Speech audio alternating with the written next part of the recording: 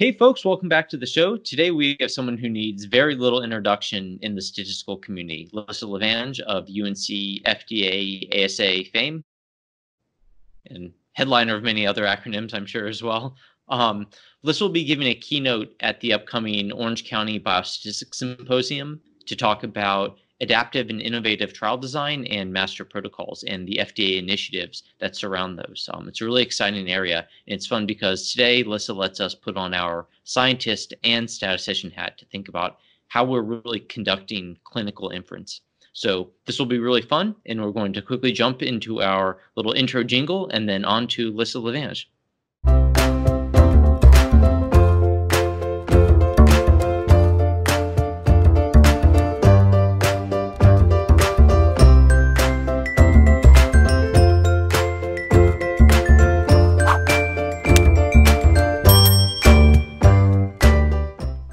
So welcome, Lissa. Perhaps for the non-statistical audience, you could just introduce yourself and a little bit of your work. Thank you so much, Glenn. I really appreciate this and am thrilled to be here on your podcast. I am looking forward to the Southern California conference as well. I'm at the University of North Carolina now. I'm a professor of biostatistics. I'm associate chair in the Department of Biostatistics, and that's located in the Gilling School of Global Public Health at UNC Chapel Hill. And I've been here for a couple of years. The job prior to that, I was at the Food and Drug Administration. I was director of the Office of Biostatistics in the Center for Drug Evaluation and Research. And I spent a very exciting and busy 6 years at the FDA, leading a group of over 200 statistical reviewers and working with lots of colleagues across the other disciplines represented in CDER, the Center for Drugs. Prior to that, I was at UNC Biostatistics, so I just came home, I guess, a couple of years ago. And prior to that, I worked in nonprofit research and also the pharmaceutical industry for a number of years. So I've had exposure to all three employment sectors, right? Government, academia, and industry. And throughout all of those, I've had a lot of opportunities to lead statisticians in multidisciplinary settings. And as you know, if you followed my ASA term as president in 2018, statistical leadership is a pet project of mine. So maybe we could do another podcast of that. But today, and at the Southern California Conference, I want to talk about some initiatives at FDA that began when I was there, and they revolve around complex innovative trial designs with the idea of finding safe and effective medicines more quickly or more efficiently or more accurately characterized to get to patients who have a particularly unmet medical need. There is a mechanism by which the FDA gets part of its funding called the Prescription Drug User Fee Act, and the sixth incarnation of that was passed through Congress in 2015. I had the good fortune to be on the negotiating team at FDA for what we call PDUFA 6. And I introduced a project called Complex Innovative Designs, the CID project. The idea was to get the word out that FDA was encouraging sponsors to come to us with more innovative trial designs, not be afraid that FDA would not be welcoming to innovation and creative ideas. We set up a pilot program, and for the pilot, sponsors, pharmaceutical sponsors, could propose complex innovative designs and get more frequent interactions with FDA reviewers. In exchange, FDA reviewers were able to talk about the designs in public as an education tool, because one of the problems at FDA was you really can't talk publicly about anything that's under review. So until a drug is approved and in the public domain, or if it goes to an FDA advisory committee and it's in the public domain, at least as far as those presentations go, it's hard for FDA reviewers to say, this is a great design, this is not a great design, this is what we want to see. So part of the pilot was for us to be able to talk about the pilot designs and point out in public settings so that all sponsors could hear us what aspects we liked and what we did. The other part of the CID project in PDUFA was for FDA to produce guidance And just before I left, we had finished drafting a revised adaptive design guidance. It came out in draft form in 2018, and it was finalized last November 2019. It's an excellent document. I strongly encourage people who are interested in adaptive designs to read it. It's very accessible, has a good list of references, and it lays out the areas of innovation that FDA welcomes and also some principles of sound study design that any innovative design or non-innovative design should follow. Since I left, a second guidance related to that complex innovative design project came out, and it was about how to interact with FDA when you do come in with a protocol that has a novel design or something about it. And I should say the complex innovative design title was used in the PDUFA 6 negotiations simply to mean any trial design about which the operating characteristics required computer simulations. You could not analytically derive the power, the type 1 error probability, basic operating characteristic.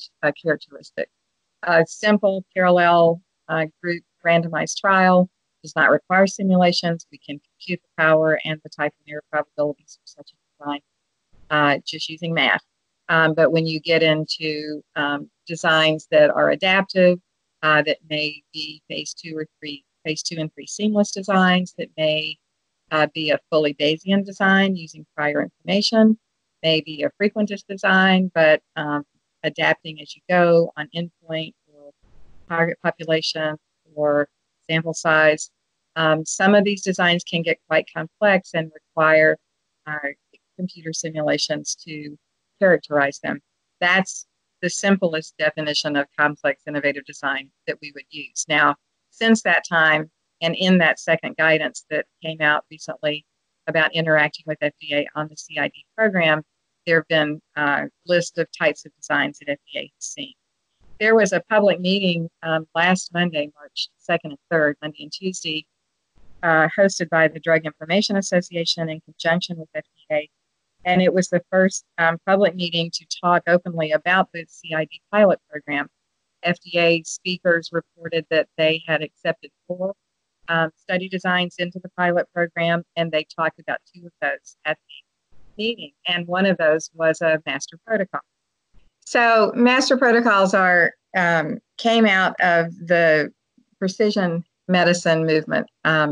And we're focused in oncology. Oncology is where we saw an explosion of medicines that were being developed and really making use of what we knew about tumor types and targeting treatment to specific tumor types. The concept of precision medicine is to get the right product to the right patient at the right dose and the right time. And as medicines become more and more precise, there's it's very exciting because you can target the patients that you should have the highest probability of working for. But as we target patients more finely, it actually becomes harder to run a clinical trial because you're going after a smaller group of very homogeneous patients, and recruitment can be quite challenging. It was in this kind of setting that the interest in master protocols came out. From the sponsor side, because recruitment was becoming challenging, from the FDA side, because we saw in the marketplace that more than one company were competing for the same smaller subset of patients that their drugs would target, and we're hoping to, help do something about that. And from the patient side, there was some frustration that patients would enter a trial, they would get screened for the particular tumor type or disease subtype or mutation that particular trial was investigating. They would find that it wasn't a match. They'd go to another trial, go through the similar screening, maybe find they weren't a match.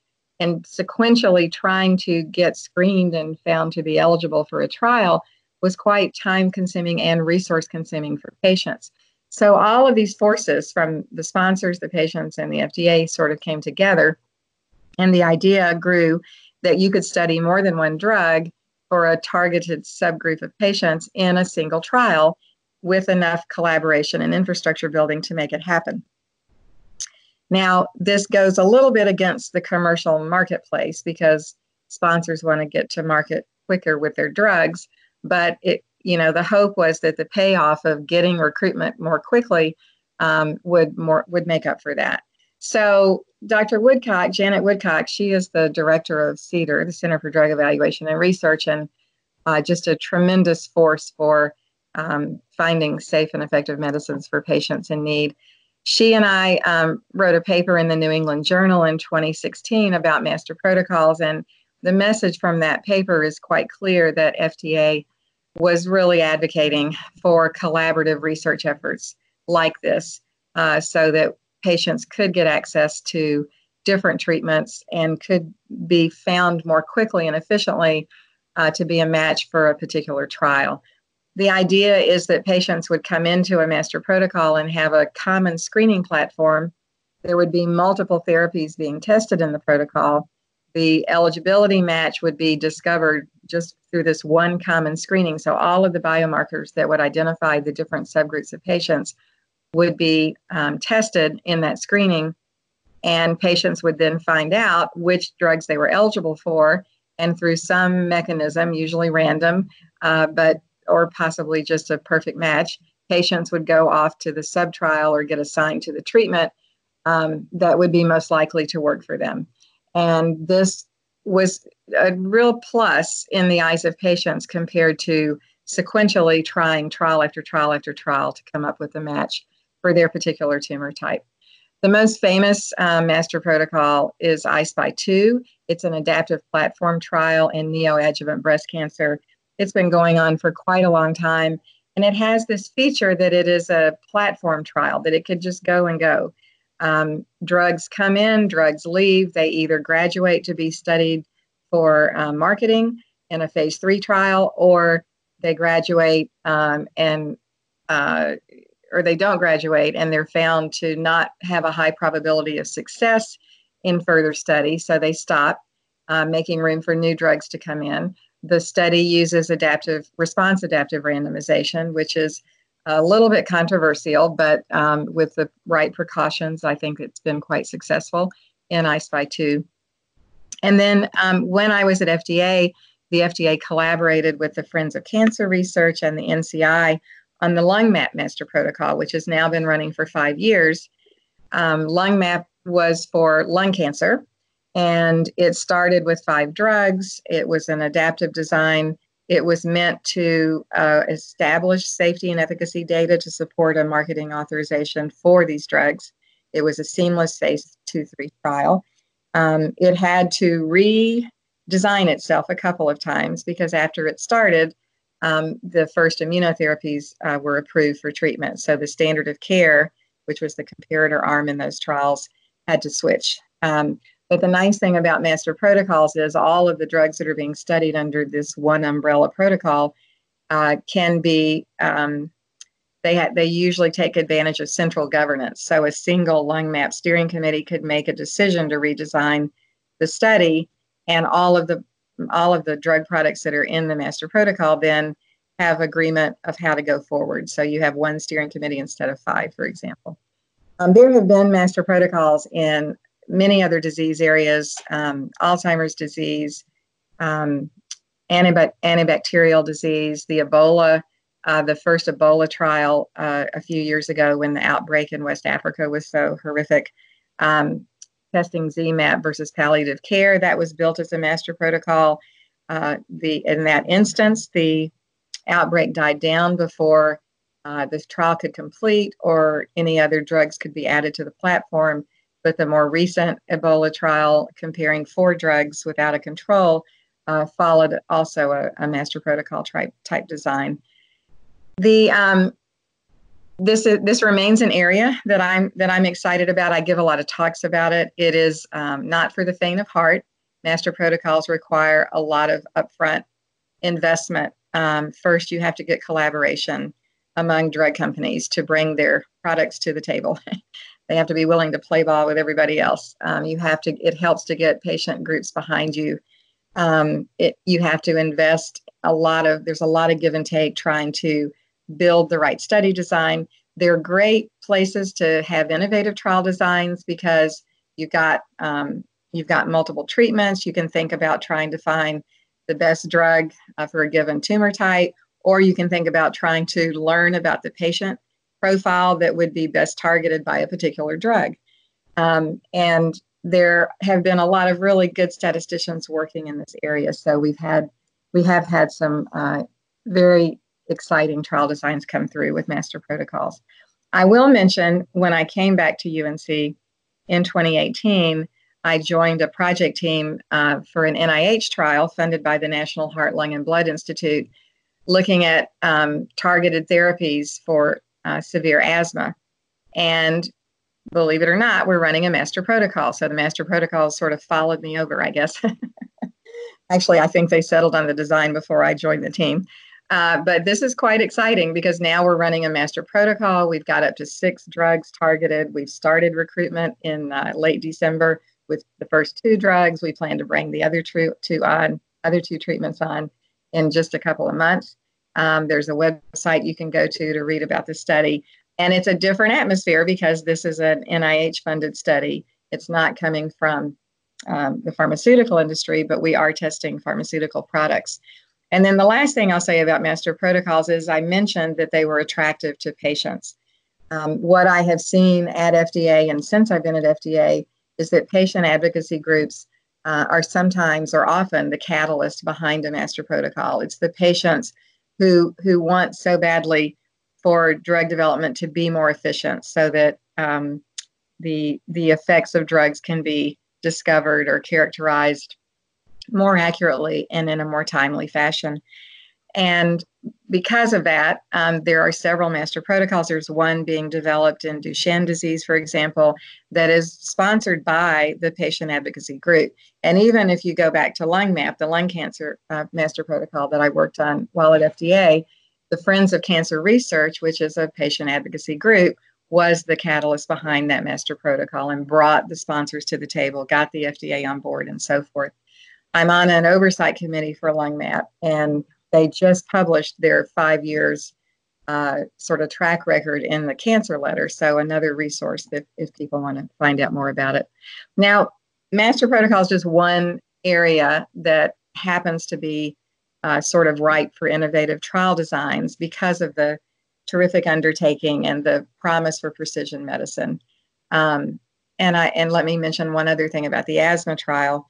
In addition to the platform trial and trying different interventions for severe asthma, letting the interventions come and go based on when they're ready to enter the trial, and if there's low probability of success, then they'll leave the trial and let another product come on to the trial.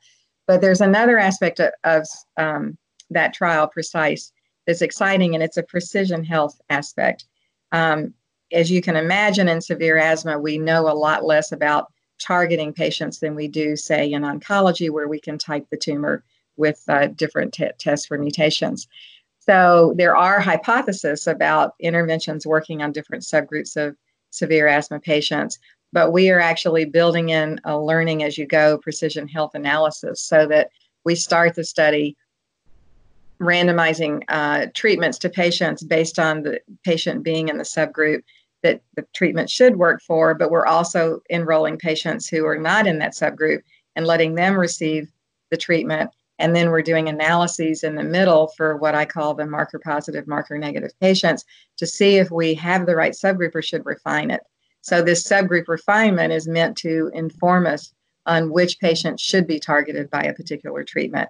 And so that's kind of exciting. It's a little bit of a novel aspect of the PRECISE study design, is to have this adaptive precision medicine analysis throughout the trial. And then at the end of the trial, we hope to be able to make a statement about exactly which patients should be targeted by the particular interventions that we're studying. All right, so there, I mentioned master protocols. You can tell what my passion is by how long I talk about them. But they are just one aspect of innovative trial designs. There are many others. And you don't have to have a master protocol, obviously, to innovate. I know when we were designing the CID program at FDA, we mentioned several things. One idea was to try and see if there were innovative ways to take external data on control patients and possibly leverage it in conjunction with concurrent controls in a randomized trial to see if there would be some efficiency to be gained there and what exactly the best statistical methods are to do that kind of leveraging, whether it could be adaptive.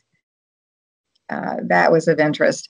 There is also a push to see if you can leverage even other information. I know on the part of pharmaceutical manufacturers, at least in some companies that I have worked with, when you're making decisions internally about which drugs you want to take from phase 1 to phase 2 to phase 3 and ultimately to an NDA, you build on what you know about the drug. And sometimes this internal development path could be quite Bayesian in that regard. We saw a lot of Bayesian trial designs in phase 2 studies at FDA because they were often the most efficient way to come up with things like dose finding and in phase 2, and or worrying about escalating dose designs and finding toxicity levels in early phase cancer trials. There are several Bayesian trial designs that are particularly well suited for that. What we didn't see at FDA are Bayesian trial designs in phase 3 so much, and there were a lot of reasons for that. A big one being that I don't think industry ever trusted FDA to take one of those. So that was another part of the CID program, was to try and get clarity around what FDA would and wouldn't take. And the trick there is that a fully Bayesian design is going to probably have an informative prior from some source or another. It could be prior information on how the control group will change in the absence of treatment. It could be prior information from earlier trials, actually looking at those treatment effects and seeing if there's a way to leverage that knowledge to come up with the current trial design. And an example of this that is easy for people to see why Bayes might really buy you something here is looking at pediatric drug development. It's often the case that a drug is developed for adults. The drug is studied in adults. There's reason to believe, because of similarity of disease and similarity of the mechanism of action of the drug, that it might also work in children. But it needs approval. It needs a label for children. And there have been a number of efforts on the FDA's part to encourage sponsors to study drugs in children, because you can always use a drug off label, and we'd rather know what the drug does in kids and have it on the label than just have it used off label without really knowing if it's safe or effective. That being said, it's hard to study kids, and the trials sometimes are underpowered. So there was an interest to see if you could take the results from an adult study of a drug, and if there were enough similarities between adults and kids and the way the drug works, that you could possibly run a Bayesian pediatric trial that formally incorporated the effect in adults to the effect in kids through the Bayesian design and analysis, and that thereby would lower the sample size you would need for the pediatric trial. So the FDA statisticians that I worked with came up with some example cases, gave talks on this, and this was quite exciting. So I think one of the areas of complex innovative designs that FDA was hoping to get some input or get some experience with in their review work is this use of formal Bayesian analysis in areas like adult to pediatric drug development, possibly also rare diseases and other areas. So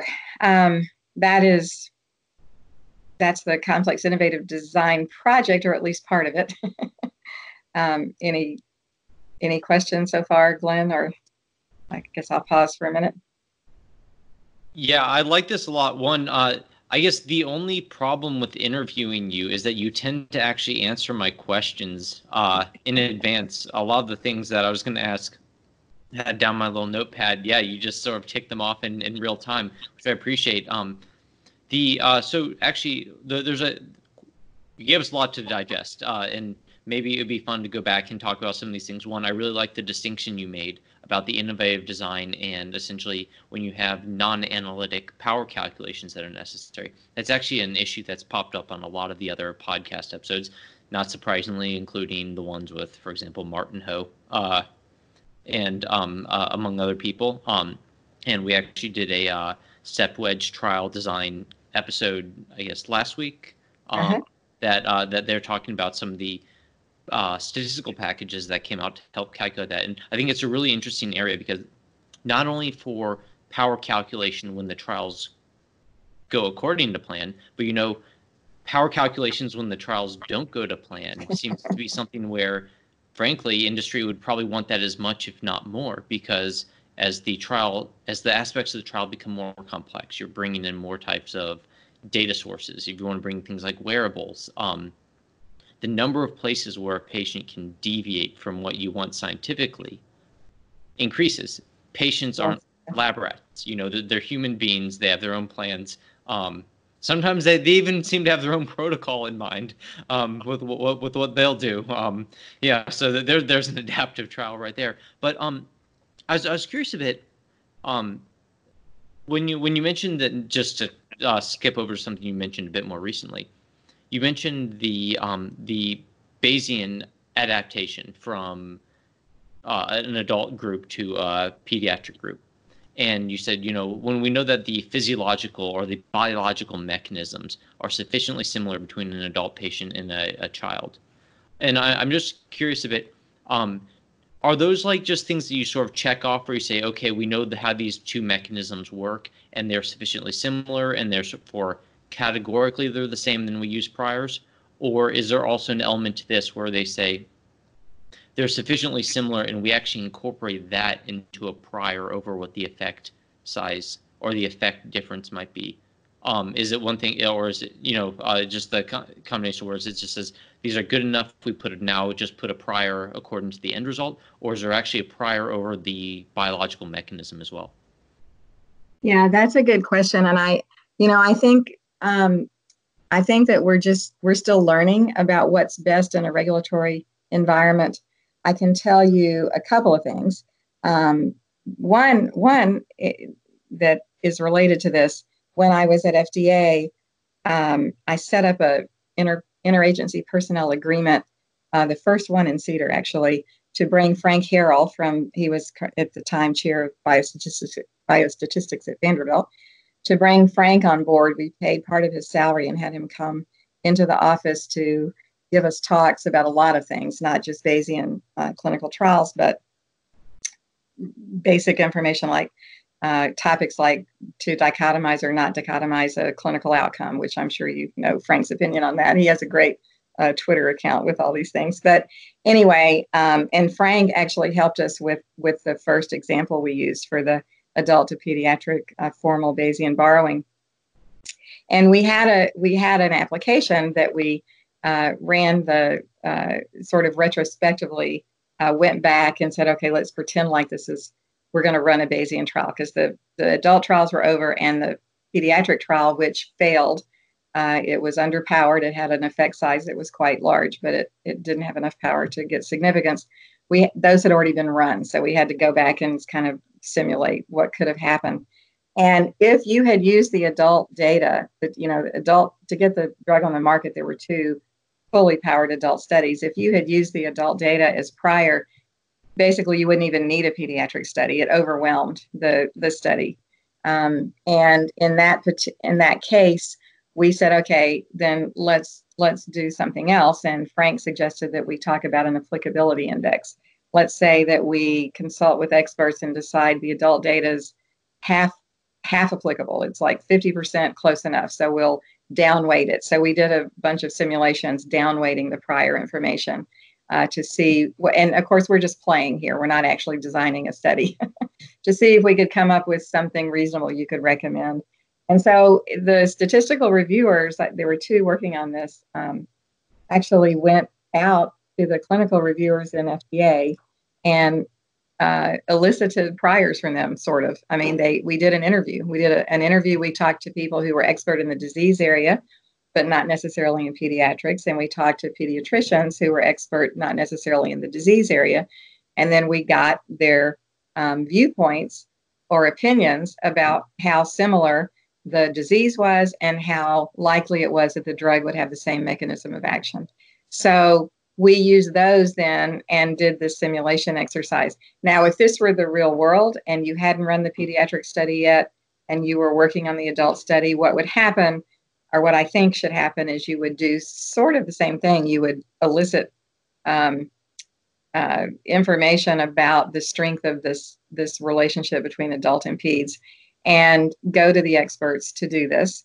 And then you would talk to the FDA, and you would say, what is a reasonable amount of down weighting we need to do for this very powerful adult data to get the drug on the market, because you want to study some children. You don't want the priors to overwhelm. So there would be a lot of work that would have to get done ahead of time, and I don't have an exact answer, but I think it's very exciting. And I'll have to say this, this idea was not new. Way back in 2004, I think it was 2004, there was a conference that FDA put on at the NIH auditorium. I remember it like it was yesterday. And Janet Woodcock, Bob Temple, Bob O'Neill, Greg Campbell, a number of FDA statisticians were there. Mark McClellan had been the commissioner, and there was an interest all the way up to the commissioner about whether Bayesian designs and Bayesian statistics could inform drug development, because they had started being used in device development. And if you had Martin Ho on, you know about this. And that was largely under the tutelage of Greg Campbell in CDRH.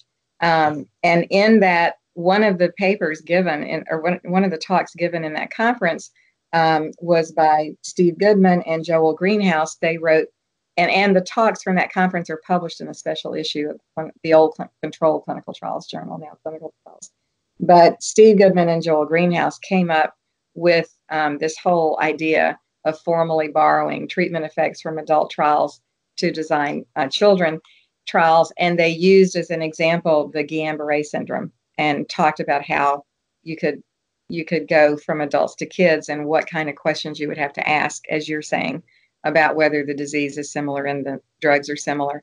And those two papers are just classics in my mind. Anybody that's interested in this, I always refer them back to those 2004 papers. And in fact, we leaned on that quite heavily when we were doing the simulated exercise at FDA on the application that we did. Yeah, the issue when you mentioned the applicability index, it actually reminded me quite a bit of the work that when we do, for example, in machine learning, where we have an algorithm that's essentially making autonomous decisions, or at least some type of autonomous interest. The inference of the statistical model, so for example, statistical fitting could be entirely autonomous. Then there's the subsequent decisions or conclusions that it arises after that statistical inference, and, for example, evaluating further data with respect to that new model. And one of the problems is that, data can come in, it can drop out. It can be very different from where we trained it versus what the data is available there. And when you mentioned that, it actually reminded me quite a bit about, well, these other times where we want to apply a more sophisticated method, but we aren't exactly sure when it stops being useful. So it's, again, one of those things where it's like, yeah, well, what do we do? I don't know. We'll just make like a signal quality index on it, where it's just, at this point, the quality's dropped out. We're no longer good. But, it is interesting how it's a fairly similar idea. Obviously, it's a similar idea about how to use such a metric, but it's across fairly different areas, where it's just saying, it's like, okay, we want to start using something different, but we need a warning that this is going to be bad, when it's going to be bad. So I thought that was really interesting, that you mentioned that. That's a good parallel. Yes, absolutely. Yeah. One other bit, though, I thought about thinking about priors, and sort of it's a question about why in different areas of, I guess, pharmaceuticals versus, biologics. It's not a versus, but, in between, when we're looking at devices versus biologics, for example, in devices, we think that, priors aren't something to be feared. They're frankly necessary to make sure that our models are even in the ballpark of what's right. Because, when we're collecting very high frequency data, you want that prior just to make sure that your model stays in the realm of sanity. Because, if you're collecting data once every second or every fraction of a second, the prior gets washed out very quickly, and mainly it's just deciding where things just go completely crazy. Whereas in biologics, in other of these trials where, data is vastly less available, simply because, it's on the patient level, or it's multiple observations on a single patient, the prior can play a lot. There's more of a fear that the prior can play tricks on the final outcome.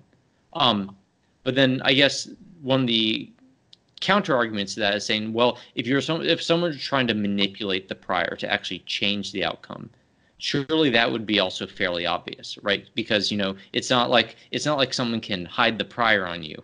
You're stating it. And so I was curious about, from your perspective on that, do you think people are particularly worried about manipulation of the prior, or is it just trying to make sure that they're interested in seeing where the bounds of the prior can be, and just sort of doing, I guess, more of a sensitivity analysis if they are going to use a Bayesian approach? I think that I like your fear of prior. So here's how I see it. So the FDA wants to approve drugs that work, right? And the fear is that they'll approve a drug based on spurious conclusions.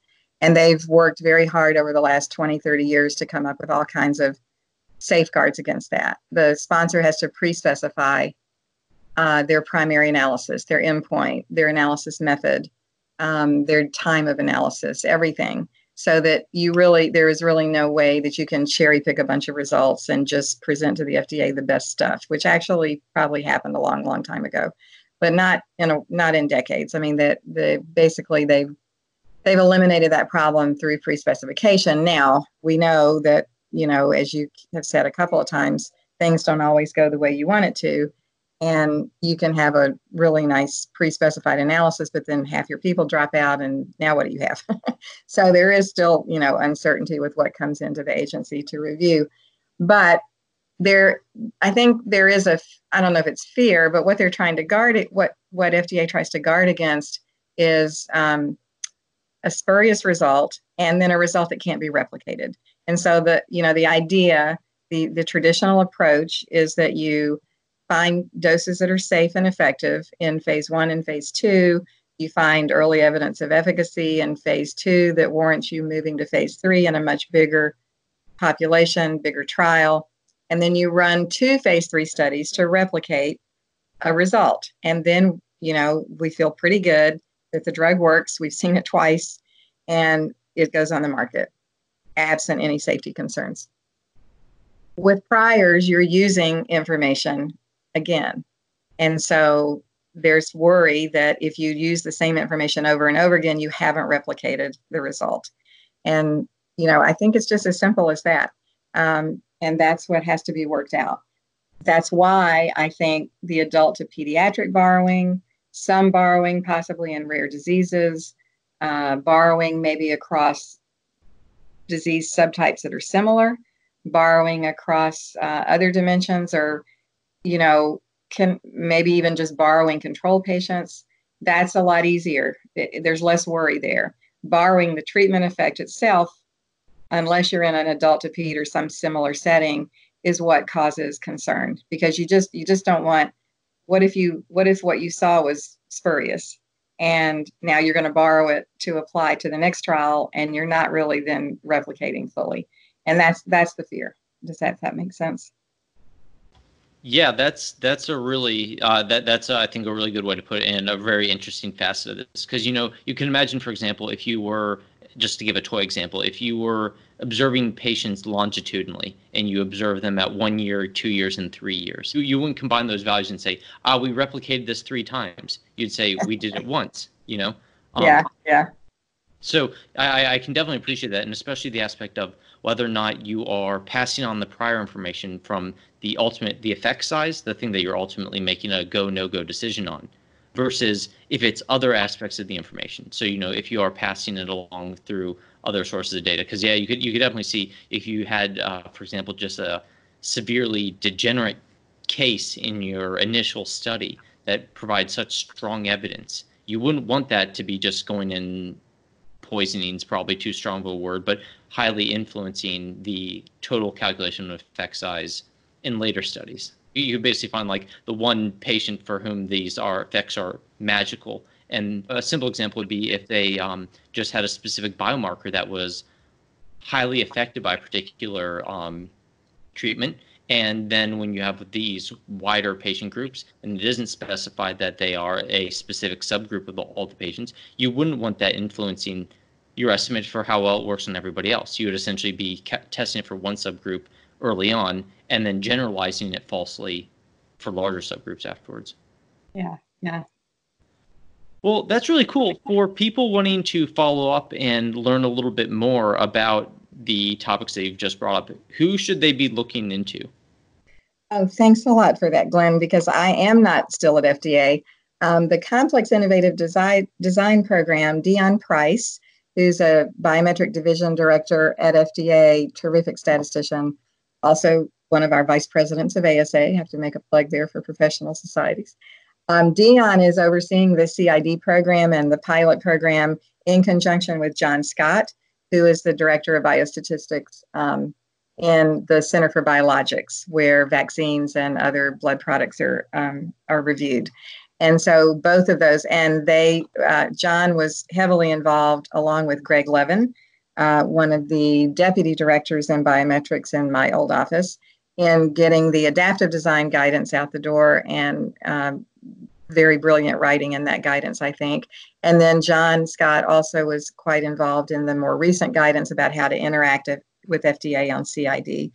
The couple of other people just I know working in this area, Mark Rothman, when I give my talk in California, I'll talk about one of the initiatives. I didn't have time to go into it, that he's been involved in under the Drug Snapshot program, trying to come up with better subgroup estimates for demographic groups wanting to know whether this drug works for me or doesn't work for me.